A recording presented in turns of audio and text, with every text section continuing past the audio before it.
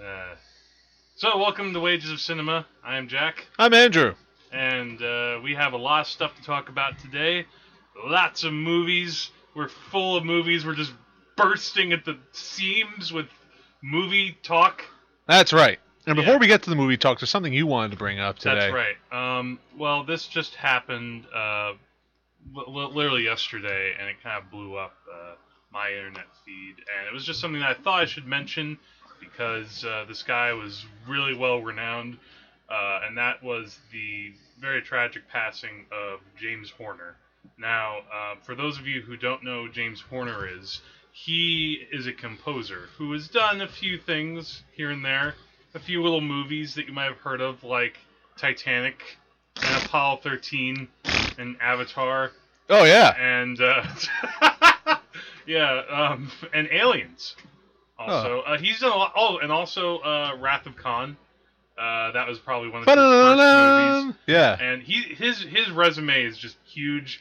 Oh, and he let me just see here at his IMDb, because he's done a lot of stuff, lots of stuff that, lots of '90s movies that we probably watched, over years. Oh, a movie that we talked about, The Rocketeer. Oh, man, that's too bad. Yeah, The Rocketeer, Braveheart.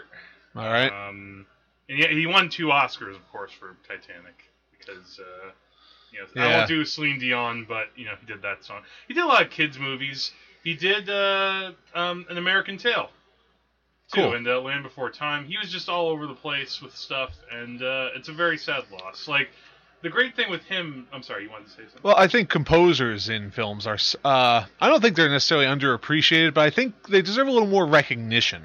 I mean, Ennio Morricone was, is probably the most prolific composer of all time. John Williams is easily recognizable.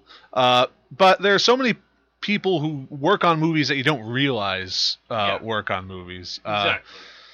And luckily, James Horner, I mean, he clearly was somebody who, through his talent, did make, his mark in movies. And composers, even before they become known, they end up working on a lot of movies that you've seen, like Hans Zimmer.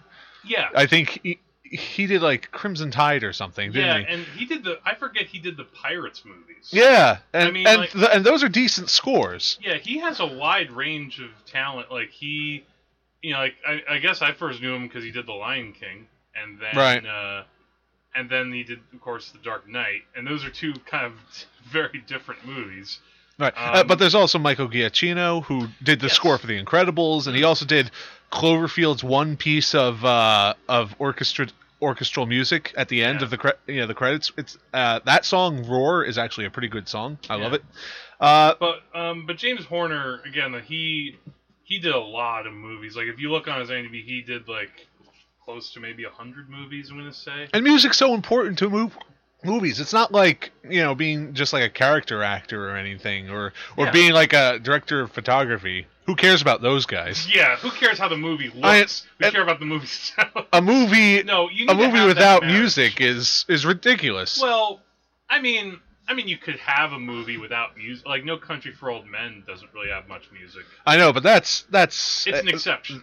No, there are movies that don't have scores or don't have music in them. It depends on what the movie needs. It depends on what the movie is kind of asking for. Right. To have well, that like Cloverfield, that didn't need a score or a soundtrack. I didn't even. It's funny you mention that, because I kind of forget that Cloverfield has a score. I mean, it was a found footage movie. Well, it has a song over the credits.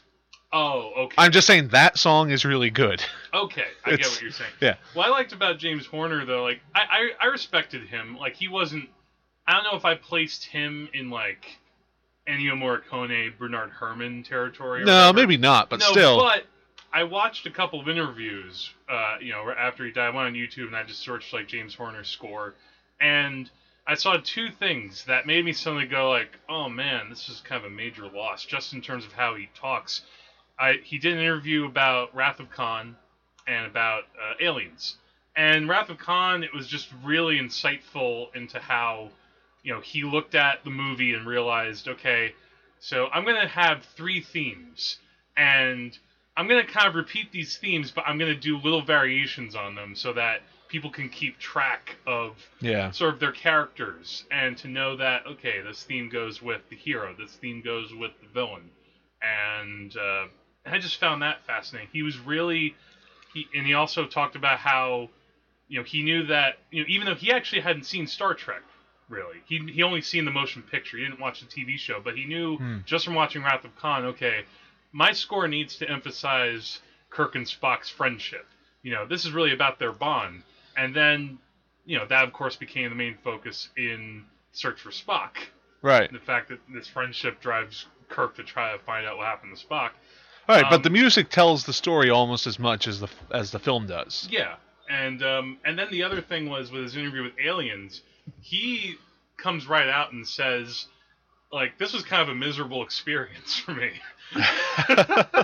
Like, just in the sense that apparently on Aliens they were really rushing to complete the movie. They had, like, the studio gave them this release date and were like, you have to meet this release date. We can't move it. And because of that, like, James Cameron was trying to rush to finish the movie. He ended up playing the score on a kazoo. Pretty much. Well, James Horner said was he told James Cameron, the producer, like, look, I need a set amount of time to do the music for this movie. If you don't give me that time, then I don't know what to do for you. It's not, I can come up with a theme in 2 minutes. That's actually the easy part. The hard part is giving the music for everyone else to do. Yeah. And the funny thing is, though, they talk about how, ultimately, they can kind of look back in hindsight and say, like, oh, that score is great. But there was one thing where overnight, James Horner basically did. There was a score in Aliens, and I don't know how well you remember that movie, but there's a moment where Ripley's trying to get out of the ship, and you hear, like, this music that's really intense. It's like, it's like, I can't really imitate it, but this music has been used for years and years since in trailers for action movies. Yeah. So music gets reused a lot. It does. Like Requiem for a Dream. Oh God, yeah. Yeah. We don't have to do. No. Keep But the doing point is, though, so James Horner, pretty big loss. He, you might have not loved every single movie that he just scored to. Maybe. But that's not his fault. No, it's not his fault. I mean, he worked with a wide. Frankly, he did score Apocalypto.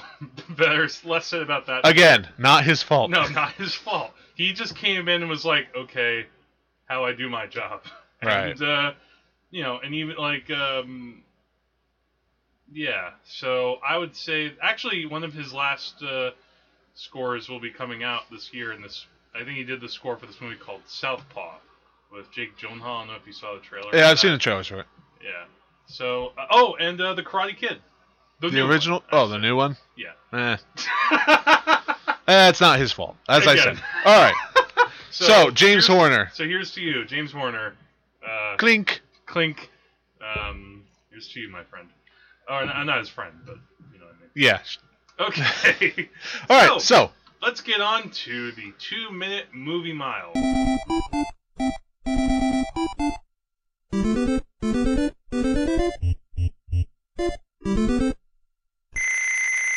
Or the 2 triple M. All right. And as usual, Jack has watched more movies than me, so he's going to talk about his first movie in 2 minutes or fewer.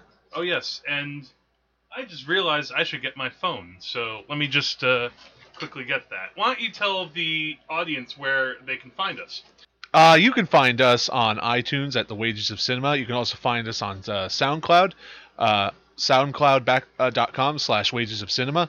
Make sure you leave a comment or subscribe or do something that will help us. Yes. Come on, stop thinking about yourselves for a change. Yeah, exactly. And if you want to send us an email, we now have an email address. You could send an email to wagesofcinema@gmail.com. And we will read your email on the air. And, tell us anything. Ask us to watch a movie. Tell us we suck, and we'll read that. We will. We won't like it, but we will. So anyway, Jack. Okay. You have your first movie. You have 2 minutes. Ready, set, go. Oh, Jurassic World. All right. Tell me about this. Because everybody I've talked about was raving about it. Really? Okay. Like Mad Men. Mad Men. I should do this whole review like Ian Malcolm, but I don't have the time. I'll just have lots of ums. what we get with this movie, if you've seen the trailer, you know what's going to happen. Right. There's no surprise. It's okay. The park is now open. We've created a new dinosaur. Probably not a good idea. ... Chaos ensues. Okay. So what? The movie, it's all right. That's what I would say. It's like I was talking about with our friend Matt Catania. You know, a lot of people try to have expectations that, well, this movie is so awesome or this movie is so bad. How about a movie that's perfectly okay? How about the actors? I'd say that Chris Pratt does pretty well with what he can. I think I liked Star-Lord better among like these kind of heroic lead characters. Like that, he had a little bit more sarcasm, a little bit more humor. In this, he has a little bit of that, but mostly he's just like the upstanding, heroic character who knows everything that's happening, knows that, for example, the Indominus Rex knew that he had a tracker under his skin, so he ripped it out. Wasn't Indominus Rex in Mad Max Fury Road? I wouldn't be surprised. So what about the rest of the cast? Let me just think here. Irfan Khan is really good. He plays the new John Hammond. Khan. Bryce Dallas Howard is fine. The actors do pretty well for the kids. The kids are a little annoying. Okay. The kids are more annoying than the first Jurassic Park. Here's what I wanted to say. I miss real dinosaurs. The action is really good in the movie, but I was not scared by the movie. I was scared by Jurassic Park. Jurassic World, yeah, there is some cool fights. There is, this is the Godzilla movie. I wanted to have Godzilla, but there's not enough real dinosaurs. Stan Winston. Time. You're calling. Whew. All right. Yeah. That's what I meant to say. I don't think you got it. All right. So I'm ready to start in 3, 2, 1. All right. I saw Caddyshack for the first time. Yeah. All right. Usually I don't like movies like this, and I think it's because Caddyshack was the first kind of good broad comedy to have like. In what way? It's like to have. It came out after Animal House, though. Well, okay, I have seen Animal House, but I mean, like, think of all the comedies like Caddyshack that have come out. Oh, sure. Like, which focuses on a job or is about like a whole bunch of comedians like playing the same parts, and. What about this movie set it apart? Because most of the characters are likable. Yeah. We care about them to a certain degree. The one exception is probably Rodney Dangerfield's character. He's like almost as repulsive as Ted Knight's character, but he's more fun to watch. That's the thing, yeah. I mean, he does come in and basically insult everyone, which Ted Knight does, but Ted Knight is more of a jerk. Yeah, Dangerfield, you're laughing. Yeah. Hey, free drinks for everybody. We're gonna get laid. Which is the most random thing ever, right? Funny line, but apropos of nothing. And everyone's like, yay! You know what it was? They had to end the movie somehow. Yeah, but there is like a good theme running through this film. Like, think about Noonan, and Chevy Chase and Rodney Dangerfield, and even the gopher. Yeah. They're all undermining this country club in some way. Mm-hmm. And it's them like... The one who's the most upstanding character is probably Bill Murray. He's the one trying to get the gopher. Yeah, yeah, he's trying to do something, and his scenes provide a great amount of just like a break from all the other stuff where you just get to see him be silly. Lots of comedians running around doing funny stuff. Yeah, I'm glad I saw it. Time. Good. I'm alright. Alright, that's enough. Sorry. We can't sing too much. Kenny Loggins can get in my head for I'm alright. Alright, so that is a weirdly catchy song. It is, isn't it? Okay. Your turn. Go. Witness for the Prosecution. You ever heard of this movie? That sounds familiar. It is a Billy Wilder adaptation of an Agatha Christie play. It stars Sir Charles Laughton and Tyrone Power and Marlene Dietrich. That is a cool name. Tyrone Power. It's not his real name, is it? I don't know. I should look that up. But when you go with this movie, it's based on Agatha Christie, so it's a murder mystery, a whodunit. the thing about this movie that's so enjoyable, it's not even so much the plot. It's more, even though, yeah, it is. You do focus on the story, which involves this guy who is accused of killing like this old woman who he became friendly with. But it's really Charles Laughton's show, and and he's joined here and there by Marlene Dietrich, and these two actors are giants. Tyrone Power isn't quite a giant. He's good. Right. But I feel like somebody else could have played his role better. I think William Holden was originally offered the lead role. Yeah, that would have solved your problem right there. Yeah, I mean, he doesn't have really as cool of a name, but still. Yeah. The great thing though is Charles Laughton. He plays this character named Sir Wilfrid, who's the barrister, and he's a bothersome, craggly old sod. He's like this guy who. I assume that's from the script. Well, I kind of made that up. He's just gotten back from having a heart attack. When this case happens, and he's supposed to be very weak, but that's not going to stop him from drinking his brandy, smoking his cigars, and throughout the movie he keeps having to basically wrestle with this nurse who's trying to tell him, Wilfrid, you have to rest, you can't do this case, and Charles Laughton's like, no, shut up, So Charles Laughton is really great in this movie. He's worth watching if nothing else. Really fun murder mystery. Not great, but fun. Okay. Yeah. Fun. Yes. Let's have fun. Let's have fun in our lives. Drink brandy. And you have fun in your lives, people, while we continue the 2-minute movie mile. All right. In 3, 2... I'm curious if you've seen this. OSS 117, Cairo Nest of Spies. I have not, but I've heard of it. This stars Jean Dujardin. Yes. It's a French comedy. It's a spy comedy. It's a spy comedy, yeah. It takes place in the 1960s, and it looks awesome in the 1960s. As soon as Jean Dujardin, I think. Let's call him Dijon Honey Mustard. Jean Dujardin. As soon as he steps onto the screen, I'm like, I could swear he is the French Chris Evans. There's something about his jaw, and there's something about his smile, and they look so similar, even though, he's kind of a bigger nose. Well, all right, I'm just saying. But it's not impersonal. So all right, so this movie is funny. The great thing is that it's actually a good spy movie. Okay. You could kind of mistake it for a Bond movie until the comedy starts to seep in, and the comedy's funny. Yeah. The thing I love about this is the character. Okay. He is this. Now we should say there actually have been 2 OSS movies. Really? Yeah, I think there's another one, and actually, the guy who directed this ended up making The Artist with Dujardin, got the Oscars. Oh, that's cool. I'll have to check out that other one. The main character, his code name is OSS 117, and he is a good spy. But unlike James Bond, he's not nearly as charming as he thinks he is. Oh, okay. So he ends up committing all these different faux pas and just revolting people around him. So he's in that middle ground between James Bond and Archer. Yeah, well... I don't know, is that an interesting comparison? He's somewhere in that continuum. Okay. And he just does he's competent, but he's kind of a jerk. And it's so different from an American comedy, where if America did a spy comedy, he would just be like an incompetent boob. Yeah. But he's in the great middle ground between those two things. It's subtitled, but it's still a lot of funny. It's awesome.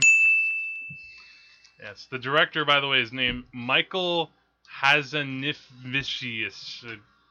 Fuck, I forgot. He has a very unpronounceable name. Gesundheit. Thank you. And now he's an Oscar winner, so good for him. Yeah. Serves you right, Jack. Yeah. All right, ready, go. Roman Holiday. Gregory Peck. Gregory Peck.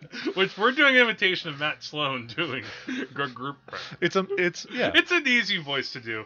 And Audrey Hepburn. Yes. Both of them together on the screen in real Roman locations. Here's what was cool about this movie for me. Gregory Peck, what I'd said about this in my review is that usually when I see this actor in a movie, he's very formidable. He's somebody who, he comes off as kind of upstanding and fine, but I don't usually see him as a very charming actor. He's usually somebody who's like, I'm going to pervade justice here today. Or like in Guns of Navarone, where he... Yeah, or, he doesn't have much charm. Yeah, in this movie, maybe it's because he was playing off of Audrey Hepburn, who she's a movie star in Cats. Yeah, She's she can so make anyone charming. look charming standing next to her. And Gregory Peck was very charming in this movie. He was actually very funny.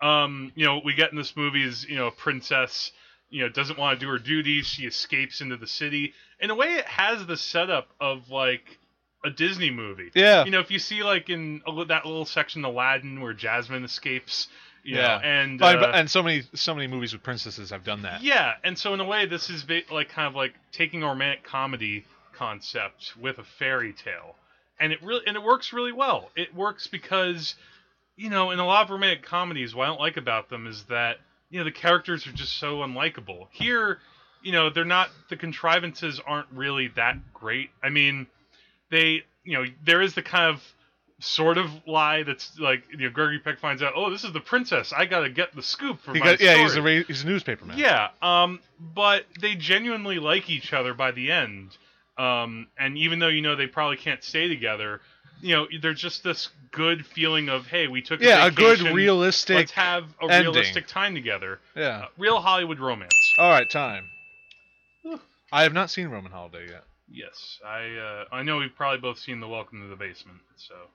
Well, if we start talking about other people's shows on our show, we'll be here all night. All we'll be is just a bibliography. Yes. all right, hold on a moment. Let me just loading up my thing right here.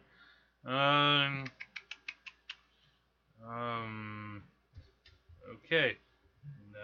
Go. Okay, I saw Groundhog Day again. Like, I'd seen like another so many Bill Murray movie. Yeah, I had seen Caddyshack, and I'd heard like a ton of stuff about Groundhog Day again. So have you ever seen it? Yeah, I've seen Groundhog Day, and I just felt like, it's like when you see something and you're like, oh yeah, that was a good movie. I should watch that again. That's what I did, and there's a little more I got from it this time. Okay. What is it about this movie that changed for you? Well, I think I saw a little bit more of a philosophical underpinning to everything. Right. People have talked a lot about the philosophical implications of Bill Murray's predicament in Groundhog Day. Yeah, there's almost kind of like, I think Harold Ramis was actually a Buddhist, so maybe a little bit of that seeped into the movie somehow. Maybe, but you can get a lot of different interpretations. It kind of reminded me. Have you ever read the book Siddhartha? Herman Hesse? No. Well, it's about this guy named Siddhartha who basically does everything that you can do in life. He becomes like a monk. He is really wealthy. He does like a whole bunch of other stuff, and through it he gains enlightenment. And that's basically what Bill Murray does. He does everything possible within the span of a day, and who knows how long he's there. And that's how he achieves a sort of enlightenment. He starts out this very callous, sarcastic man. And just like through sheer exhaustion and through killing himself and doing all this different stuff. And Andy McDowell. Yeah, Andy McDowell. So there's a bit of a romantic angle there. Right, and then in the end he says, whatever happens for the rest of my life, I'm happy now. Which is a great takeaway for anybody. Yeah, It's, your life, you may not be living the same day over and over again, but if you can say, no matter what happens in the future, I'm happy now, that's a great lesson. Yeah, it's funny because Bill Murray's character, he did the movie called Broken Flowers, and he basically says the same thing at the end of that movie. Oh, one more thing. I think I noticed like a bit of a problem. It takes place in February in the Northern Hemisphere. How is it light at 6 a.m. in February? Who knows? Okay. Time. Good nitpick. Little nitpick. And I say to you again, you need to see Edge of Tomorrow. Yeah, I know. It's like Groundhog's Day. Don't rush me. Yeah. Jerk. Right. All right. Sorry, I gotta get to work. Go. A Deadly Adoption. Okay. Now this, I don't watch that many of them, but I watched a TV movie on the Lifetime Network. How is it that I know of this title? You've probably seen the trailer or seen commercials for it. All right, hold on. Let me ask you a question before we do this. Why are you mentioning this film here? Because it stars Will Ferrell and Kristen Wiig. Okay. Go on. So here's the deal. I think Will Ferrell and his company and Adam McKay, who does a lot of his movies, they decided that they were going to make a Lifetime movie on the Lifetime Network. I think the idea was that, it's not something you see every day. It's a deadpan, kind of serious, but almost dramatic take on Lifetime movies of the week. Like, I talked to Corey, and she's seen a lot of Lifetime movies. She said that this has practically the exact same plot as another Lifetime movie, where it's like about like a writer and his wife, and they want to have a baby, so they bring it. So this woman comes in their lives who is, quote, pregnant, and she's not who she appears to be. Here's the thing about this movie: it's almost like an experiment in like deadpan comedy. It's basically attacking the tropes of a Lifetime movie. It's a very strange, entertaining beast. Like, they're really delivering earnest dialogue, and what I liked about it is this. Think about, like, one of the Sharknado movies, where celebrities pop up, and they know, oh, I'm just here having fun, I'm collecting a paycheck. Farrell and Wig commit to this. They make it look like a real Lifetime movie, if you didn't know any better. The thing is that they're actually better actors than a Lifetime movie usually deserves. Wow. And I was kind of entertained by this movie. Will I watch it again? No. But it's being serious, and it kind of worked. Alright, this is my last movie, then you're just going to have to marathon it, Jack. Do it. Do it for the children. I'll have to be like, what's his name, Lou Zamparelli or whatever his name is. Lift this beam over your head, Jack. Okay, ready, set, go. Alright, Slither. Oh, okay. Yeah. Directed by James Gunn. Who, whenever I see his name, I always think of the other Gunn. Sean Gunn? No, Tim Gunn. Yeah, they're not related. I know. But horror movie about a meteor that hits near a town and infects a guy, and he starts to impregnate women to give birth to little worms. Yeah. Which crawl in your mouth and take control of your brain. Yeah, that scene, that stuck with me, man, where, like, they juxtapose, like, Michael Rooker, first injecting, like, all of his little, slugs into the girl with, like, a square dance. Yes. That really freaked me out. And, yeah, there's some genuinely disgusting stuff in this movie. Yeah, really good body horror. Yeah, this is, like, what I like about the movie, it's not a great movie, but James Gunn came from trauma movies. And he basically made... I feel like Slither is a trauma movie, but with a better budget and better actors. It's the typical idea for a trauma movie, except given some really good treatment, good actors, like good direction, Nathan good Fillion. script. Yeah, Nathan Fillion, who can't get any nicer. That's a great thing about the characters, because no one's a real asshole in this movie. Yeah. The only person who comes close to being an asshole is a mayor, but you forgive him because he's funny and like really funny.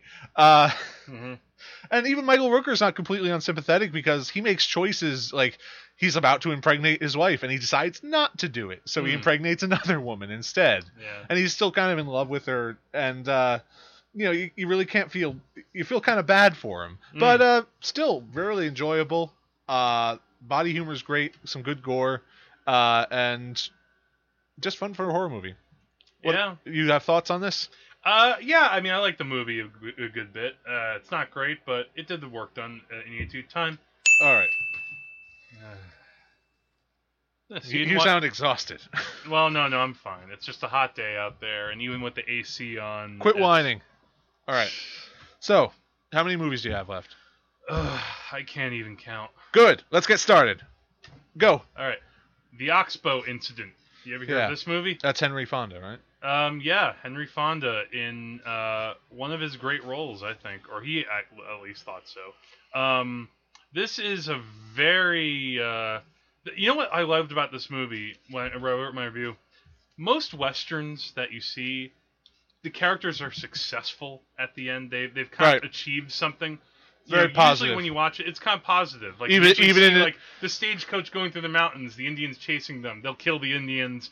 They'll escape. The gunfight will happen. Things will be okay. Even in Leone westerns, you're successful at something. Yeah. This is a Western about failure. The characters kind of fail at life. Yeah, basically, because this person is presumed dead, or actually, this character who's like a farmer is presumed to be killed. So this posse is rounded up to go find the killers, and they also stole some cattle, supposedly. They find these men, and the men deny that they did it. But the problem is the sheriff isn't there with the posse, so this group is kind of taking it upon themselves to enact justice, to hang these people. Right. And so you get this very interesting take on injustice. And Henry Fonda's character is interesting because he's kind of a badass. He starts off the movie getting into a bar fight, and like the other his friend just basically says, he just needed to have a fight to function. The movie's pretty short. It's 75 minutes, but it gets done everything that it needs to. What matters most is that, under the wrong circumstances, such a thing as like a bill of sale, for example, anyone can get it. Yeah. In the West. What is a good man in this world? That's basically the question being asked. And it's really provocative. It's unlike any Western I've seen. All right, cool. Yeah. Ready for your second movie? Pretty dark. Take a deep breath. Go. The Turin Horse. The Turin Horse. Turin. Turin. Like the city in Italy? I guess. All right, so tell me about it. Oh, God, this movie. All right. All right, what's it about? Well, it starts off with a kind of narration that explains about a famous story, supposedly, where Friedrich Nietzsche stopped a horse from being whipped, like in a court or something. Okay, so what does this have to do with that? Well, the horse is, they don't know what happened to the horse in legend. So the horse is the movie is about what happened to the horse, and the horse is given to these two farmers, this man and his daughter, and you're spending 2.5 hours watching, like, over the course of 5 days, like, running out of resources and just watching them get water, cook potatoes, sleep, put on clothes, and the horse dying. Because the horse stops eating. This movie moves at a snail's pace. Here's why I watched this movie. I saw a film. This is by a director named Bela Tarr, which sounds like a vampire, doesn't it? Yeah. Now, Bela Tarr previously made a movie which I watched last summer called Satan Tango, which is kind of famous because it's 7.5 hours long and has very languidly paced long shots. And I actually kind of like that movie a lot. But this movie, I guess visually, it's beautiful. Like, there are shots in this movie that last, on average, like 5 minutes each. And you're watching nothing really happening. You're watching, like, the rituals of these people kind of fading away. And this is kind of movie that makes me feel stupid. I feel like I'm not getting it. Critics loved this movie. They thought it was, like, a poetic, meditative masterpiece. And, I'm sorry. I just didn't get it. Time. That sounds arduous. It's an art house. Well, yeah, I remember, just as a side note, Corey was in the room with me while I was watching it. And she just sometimes, she wasn't watching it, but she would turn occasionally and be like, "What are you watching?" I'm like, I don't know. Like, a Friedrich Nietzsche movie sounds more interesting, doesn't it? I'd say so. Jeez. All right, next one. Go. All right, this is a horror movie. Well, sort of a horror. It's more like a thriller. It's called Special Effects. Now, this is a movie from the mid-'80s. It's kind of a serious parody, if that makes any sense, of what Brian De Palma used to do, like these sort of slasher movies. It's like about this prostitute. No, she's kind of a prostitute, but she meets like this sleazy filmmaker played by Eric Bogosian, and the filmmaker is filming her unbeknownst to her while they're having a sex act, and she finds that out and he kills her. But what happens is he decides instead of trying to hide things, instead of going underground, I'm going to make a movie about this girl, and I'm going to recast her with somebody who looks just like her, and the guy who was actually the girl's husband in real life. This doesn't sound like a good idea. No. Wait. All right, keep going. I know, it sounds implausible, and it kind of is. But Eric Bogosian is the reason to see it. He plays like this nasty, brutal director. He kind of plays it over the top, but it's not in a way where he's scene chewing. He's there to be the best actor he can be. The other actors around him kind of suck. It's not a very good movie, but it has some interesting stuff to it. I think the problem is that this director is Larry Cohen. He did like the Maniac Cop series. He's a little bit too obvious with his satire. I kind of felt like watching it, or not obvious enough. It's kind of like, hey, I'm a filmmaker and I'm gonna make a movie about murder, and I'm gonna rip off a lot of stuff with Hitchcock and Peeping Tom. Yeah, I mean, but, when your satire is too obvious, it's like explaining the joke. Yeah. Time. Give me a second. I got the vapors. By the way, we're on iTunes. Subscribe and comment to us and leave a rating. Yeah, sure. Put that in there. Okay. All right, ready, set, go. Harvey. Okay. The movie Harvey. You familiar with this one? Yeah, the one with Jimmy Stewart. And Jimmy Stewart has a 6-foot rabbit friend, which is invisible. Invisible. Well, is it? Yes. I give you a look. It's also interesting in the movie. It's referred to as a puka, which is apparently and there's a scene where a guy actually looks in the dictionary to read the definition of a puka as being this fantasy character who some people can see and others can't. Almost, I guess, like Pan in Pan's Labyrinth or something. Okay. Here's what's interesting about this movie. Jimmy Stewart, he's the reason to see this, and he plays this guy named Elwood Dowd.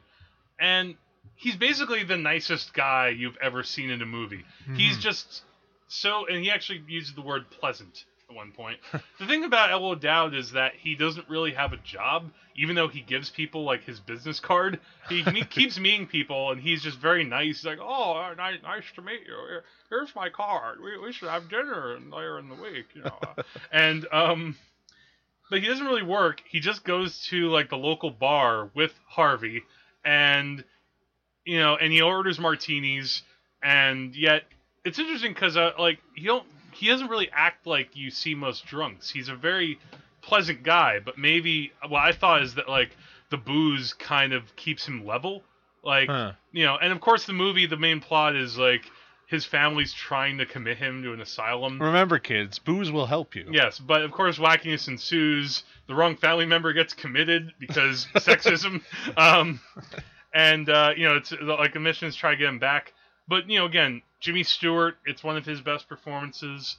He commands the screen, even though he's very friendly. Time. Yeah. I had more to say, but I'll just go home. All right. I do old Jimmy Stewart. It's funny. I don't do young Jimmy Stewart. I do the Jimmy Stewart that Jim Carrey used to imitate. Oh, man. Let me just see what... Hold on. Let me just see what I have next up here. SoundCloud.com/Wages of Cinema.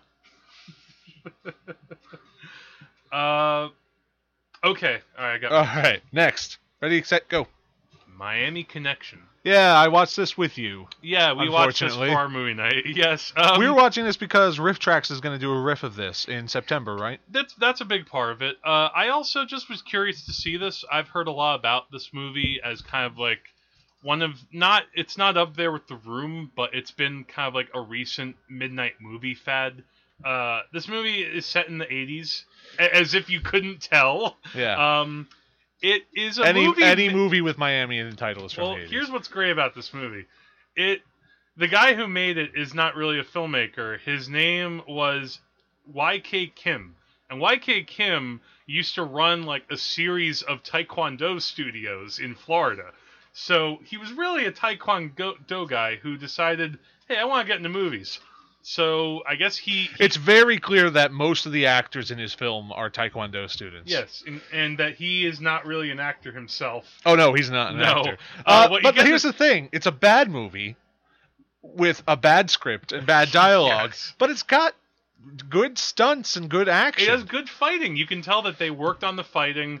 There is a moment where the movie stops to just show them doing their Taekwondo training. Yeah. As if, they're speaking as a black belt in Taekwondo, they are good martial artists. They're pretty awesome. Yeah. But again, I didn't need to see a 10-minute scene in order to know that. No, I mean, I think the movie's a lot of fun. I mean, it's a plot involving coke deals and rock and roll ninjas. I think coke deals are entirely tertiary to this script. Yeah, it kind of starts with that and then becomes more about these this rock and roll band that's that's kind of getting 10 to the seconds left. rivalry. Let's finish it up. All right. It's a meandering script that doesn't go anywhere. It's a pleasurable movie though because there's an innocence to the whole enterprise. Yeah, I would say They just you're went right. out to make a fun movie, and I think they did it. Yeah, I agree. All right. Yeah, it's not after last season. Few movies are. All right. I'm almost there. Almost halfway through. No. Here's well, I'm gonna wait to talk about a couple movies in our main segment, just to give myself a break. Okay. But I am all right. So I basically have. All right. So I'm gonna leave. All right. I'm gonna talk about a trilogy. So give me 6 minutes. I'll give you 3. No. 1 minute per movie. No. I can't get a minute to talk about. Oh, are you kidding me? Come on, you can do it. All right, 4 minutes. All right, I'm doing it. 4 minutes. All right, what is the name of your trilogy? It's the APU trilogy. The APU trilogy. Go. All right. It seems like a crime to give so little time to a trilogy like this, which is kind of like probably the crowning jewel of Indian cinema. How much Indian cinema have you seen? Actually, not that much. I really haven't gotten that much into Bollywood yet, because how much time do I have to watch, 3 to 4 hour epics? But, Your favorite movie is Fanny and Alexander. I know, but... Alright, but the point is, the APU trilogy is by a director named Satyajit Ray. And for those of you who don't know, this was a filmmaker who...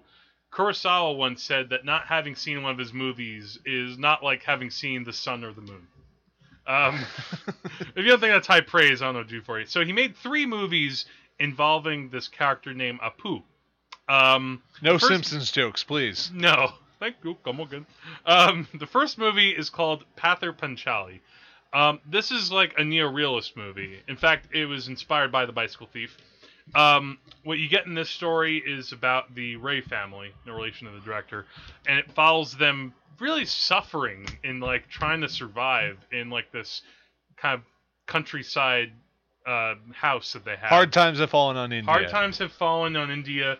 And this little boy is growing up, and not growing up, but you watch him in over the course of maybe a year or so, as kind of he enjoys the wonder of life, but he's also witnessing a lot of tragedy. Family members around him die. His mother is kind of like the central character in this one because she's trying to keep the family together while the father is out trying to get work. So it's like through his eyes, but the mother's the main character. In a way, yeah. I mean, he's kind of more seeing ooh, here's this. Ooh, here's that. Oh, now here's how about this train going by? Now, how about the second movie? Okay, second movie is when they move to a city, and this is called Aparajito. This is the second movie. It is this time we still follow the boy growing up. This time, then there's more tragedy. Spoilers. The father dies. So if people are listening to this, hopefully he dies trying to thwart a bicycle thief. Yes. And this one's interesting because the first 2 movies, it's almost like watching the Indian version of Boyhood, only better. The thing that reminded me of Boyhood is that when they changed the actor from when he's a little boy to when he's a teenager, the teenager playing APU isn't that great. He's okay, but it's just kind of you're not quite up there to the level that the actress playing the mother who is a very naturalistic actress. She's really great as the mother. You're watching basically a son and a mother trying to hold together while the son is really trying to educate himself. He wants to go to school. He wants to get sciencey stuff in him. So it's a good movie, not my favorite. Then we get the world movie? Of APU. This is to me, this is an existential masterpiece. This is what I would call it. Now we go to when APU is now in his 20s. He's by himself. He maybe wants to be a writer. He wants to try and make himself some kind of great writer. He might make a fictionalized version of his novel, but that doesn't happen. Through a series of misunderstandings, and this is actually kind of... He becomes a contestant on Who Wants to Be a Millionaire. Almost. Yes. No, he marries a girl kind of by accident at his friend's cousin's wedding. And so anyway, Whoops. He falls in love. He has a son, but tragedy ensues again. There's a lot of tragedy in these movies, but there's also a lot of hope. You're seeing a lot of humanity through these eyes. Roger Ebert talked about how this movie series showed a side of India nobody had ever seen before, and I agree. Go check out these movies. The first and third movies are masterpieces. Ugh! Why did I give this the Daily Double? I forgot about the Daily Double. I started that, and then I just stopped it. Yeah. God damn me. All right, Jack. I'm done. You're done? I'm finished! All right, we're going to take a quick break, and when we come back, we're going to get back to our New Year's list movies. Stay tuned.